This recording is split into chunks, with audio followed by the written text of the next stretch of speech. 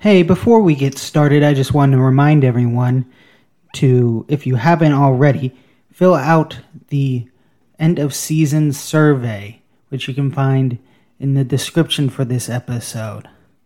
Now, on to the episode.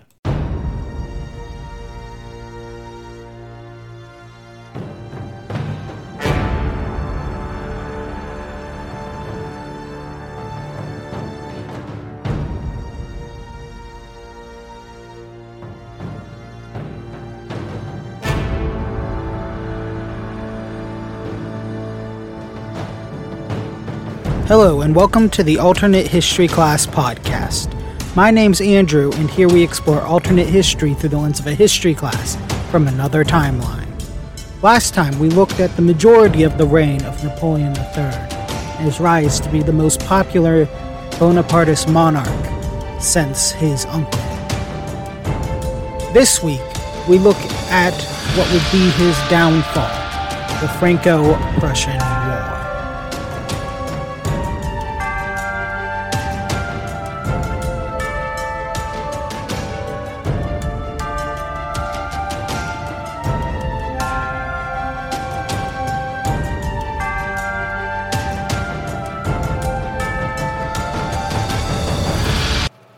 Today we will be discussing the Franco-Prussian War.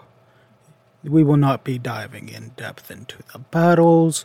We will not even be looking at particular battles. If you would like to look at those, we do have a half-semester class that covers those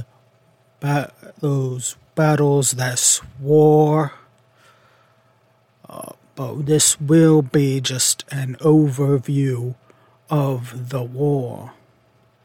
Now, the immediate cause of the war was the candidacy of Leopold of Hohenzollern to the throne of Spain, as France feared an encirclement from an alliance between the Prussians and Spaniards. Now, the House of Hohenzollern was the royal house of Prussia, for those of you who are not familiar. And although this was the cause of the war, in some ways, the tensions had been building between the two dominant land powers in continental Europe. It really kicked into high gear when the French public began to worry about Prussian domination, as they formed the North German Confederation, kicking the Austrians out of the German Confederation as a whole, and through the Austro-Prussian War and the annexing of some allied states. By allied states, I do intend to mean allied to Austria, not their own allies. Now, this, along with pressures from ministers and his wife, would cause Napoleon III to demand a return to the pre-Treaty of Vienna borders, which spooked the South German states. This would lead Prussia to use this as grounds for defensive alliances with the South German states of Saxony, Bavaria, Württemberg, Baden, and Hesse-Darmstadt. But what the French would get out of this was Prussia guaranteeing those states independence as well, which was a small victory for the French, and obviously did not satisfy the French public, who were still concerned about the growing power of Prussia. They wanted to maintain French hegemony over the continent, although that had been diluting for a couple decades by this point.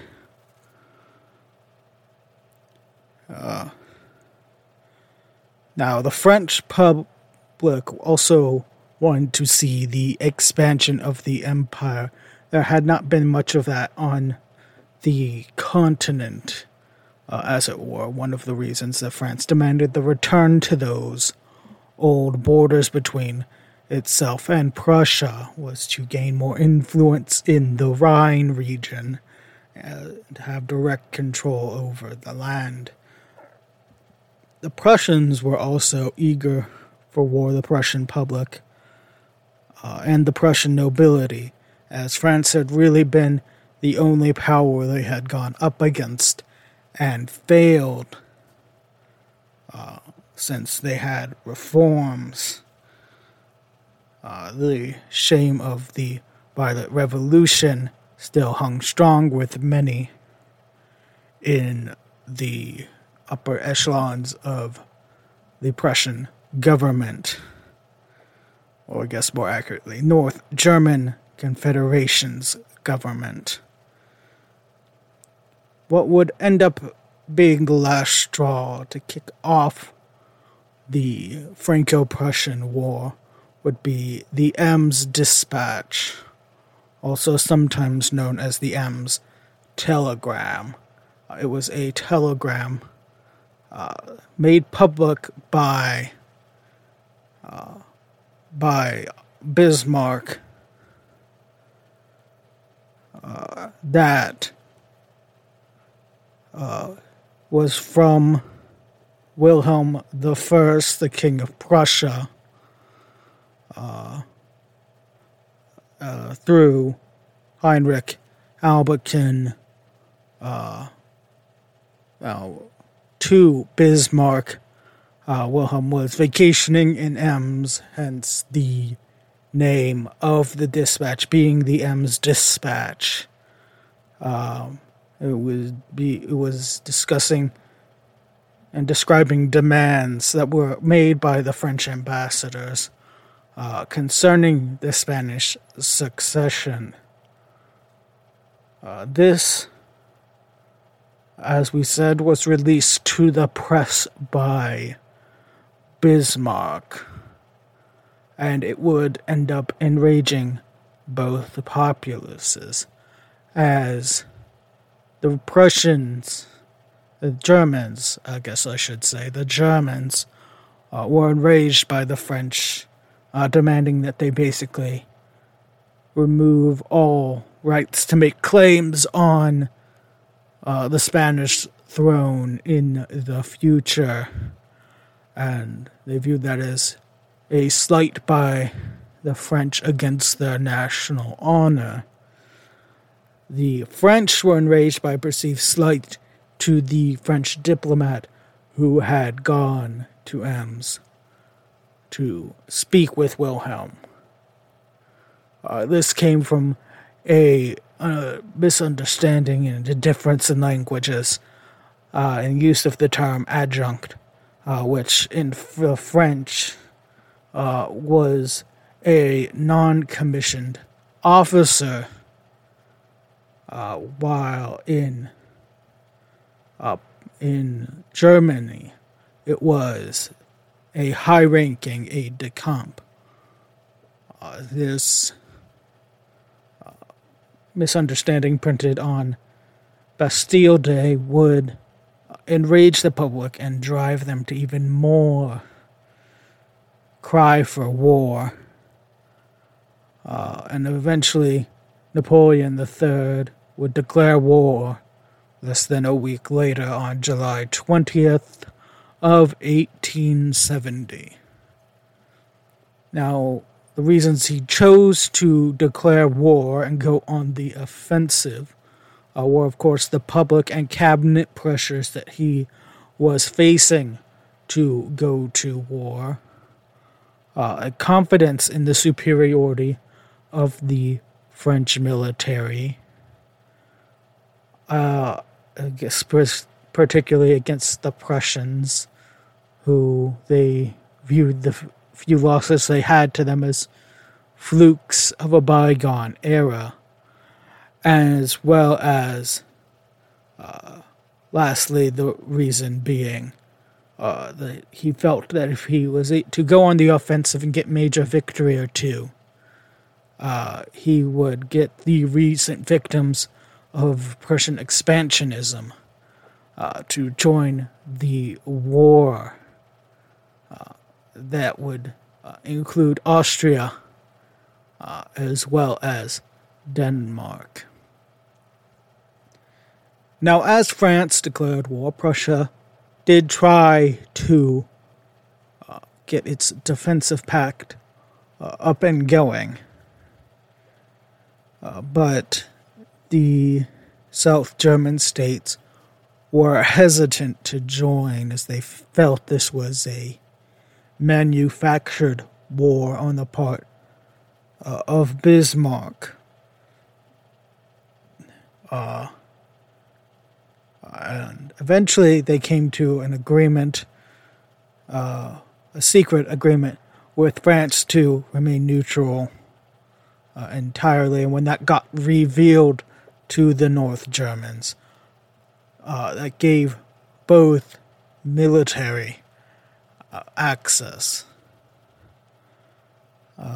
They gave both nations military access. Now, while Napoleon III was confident in his army's abilities, the Prussians had worked out the kinks, as it were, in their army design. And when forces met in the field, France was humiliated in several battles, including the battles at Saarbrücken, Weisenberg, and Gravelotte, that led to the siege of Metz and the infamous Battle of Sedan. Now, this battle took place on September 1st and 2nd. We are still in 1870. Of course, the French would have massive casualties in this war, devastating already beaten armies that had been combined together to try to relieve Metz. The French army, which was at this point being led by Napoleon III, perhaps in part to seek the glories of his grandfather, and well, not perhaps, without a doubt, to seek the glories that his uncle, I should say, apologize, got. But Napoleon III, seeing these casualties, would surrender, and his entire army of over 100,000 men, and he would be captured by the Prussians. Now, this would have consequences, of course. The first of which would be the temporary Second French Republic that was declared under Jules Favre, Léon Gambetta, and General Louis-Jules Trochu. It was also known as the Government of National Defense, as it sought to end the war in a more honorable manner. The other major consequence of the Battle of Sedan would be the attempted invasion of the Papal States by the Kingdom of North Italy. Now, North Italy tried to invade as France was in chaos and was viewed as the stronger of the two protector nations of the Papal States. They had already withdrawn their forces to try to defend themselves against the Prussians, who had already basically won the war. So they would move our troops into the Papal States, but they would be humiliated as they would lose the Battle of the Aurelian Walls on September 19th of 1870, as the Austrian troops fought valiantly alongside the Papal army. This would lead North Italy to quickly ask for a ceasefire, which the Pope would quickly accept to avoid further bloodshed. The North Italy would end up paying war reparations to Pope Pius IX, and as would be discovered later down the line, this would dissuade the Kingdom of the Two Sicilies, who planned to launch their own invasion from the south, who tried to catch both the Papal States as well as the North Italians off guard. Rome was a prize for both the two major nations of Italy, as both viewed Rome as consequential to their claim of being the true Italian unifier state, and having it would give one or the other a leg up on their rival. Now, the end phase of the Franco-Prussian War would be a humiliation for the Second Republic, sometimes known as the Monthly Republic, as it would see the bombardment of Paris as it refused to just surrender to the Prussians. The Prussians were ready to recognize the Second Republic as a legitimate government, but it refused to surrender. And it would not stand as a counter-coup in Paris overthrew the Republic and stated Louis Napoleon, as he was known at the time,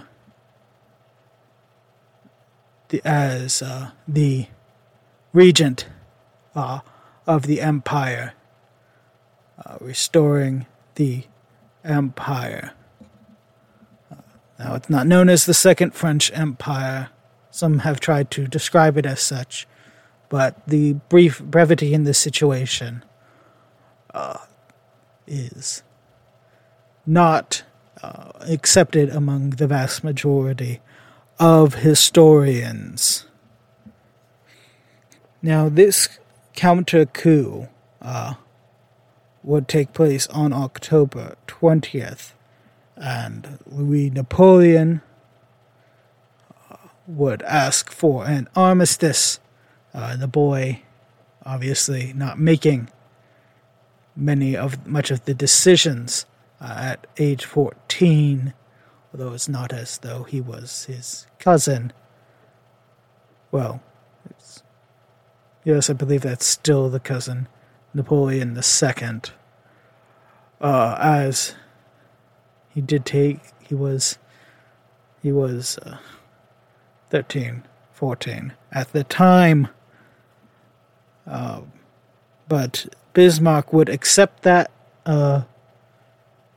armistice on October 22nd.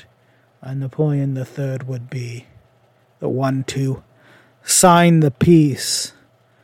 It would be a great humiliation for him and for France as a whole. France would have to give up Alsace-Lorraine, and the German Empire would be declared in Versailles. Now, this did not include the South German states, as they had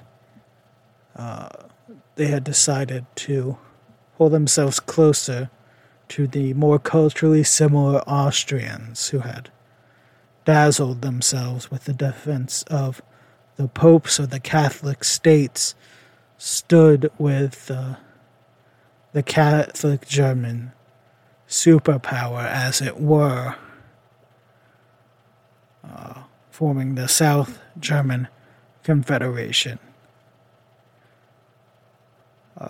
And this would also harm Franco-British relations, as Napoleon III had expected Britain to condemn German actions, but the rivalry between the houses had not ended, and the two nations, and this would basically cement the Anglo-Franco rivalry for another 50, 60 years. Now, Napoleon III would resign in shame officially on November 1st of 1870 in favor of his son, Louis Napoleon, who would choose one of his middle names, Eugene, and take the regal name Eugene, the first emperor of the French, in honor of his mother, who was a close advisor to the young man. Napoleon III, for his part, would voluntarily go into exile in Rome. The once beloved emperor would have his ill health continue to ail, and would die in disgrace on January 9th of 1873. This would later be viewed as Napoleon III would later be viewed as a victim of the circumstances surrounding the war.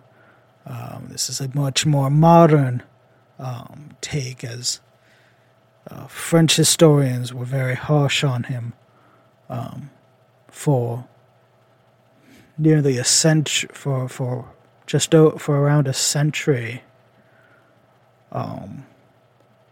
But him being one of the longer-serving French monarchs of the modern era, and the reforms he made to the infrastructure and to Paris itself,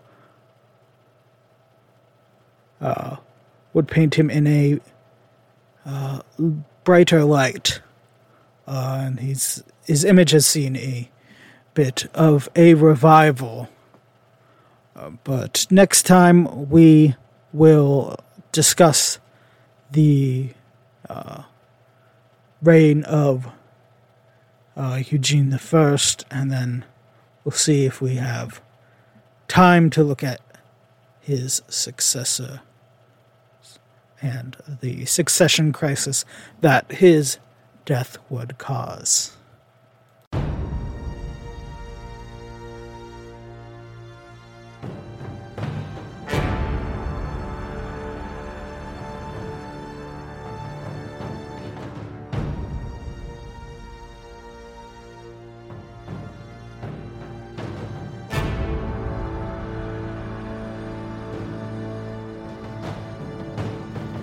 Thank you for listening to the Alternate History Class podcast.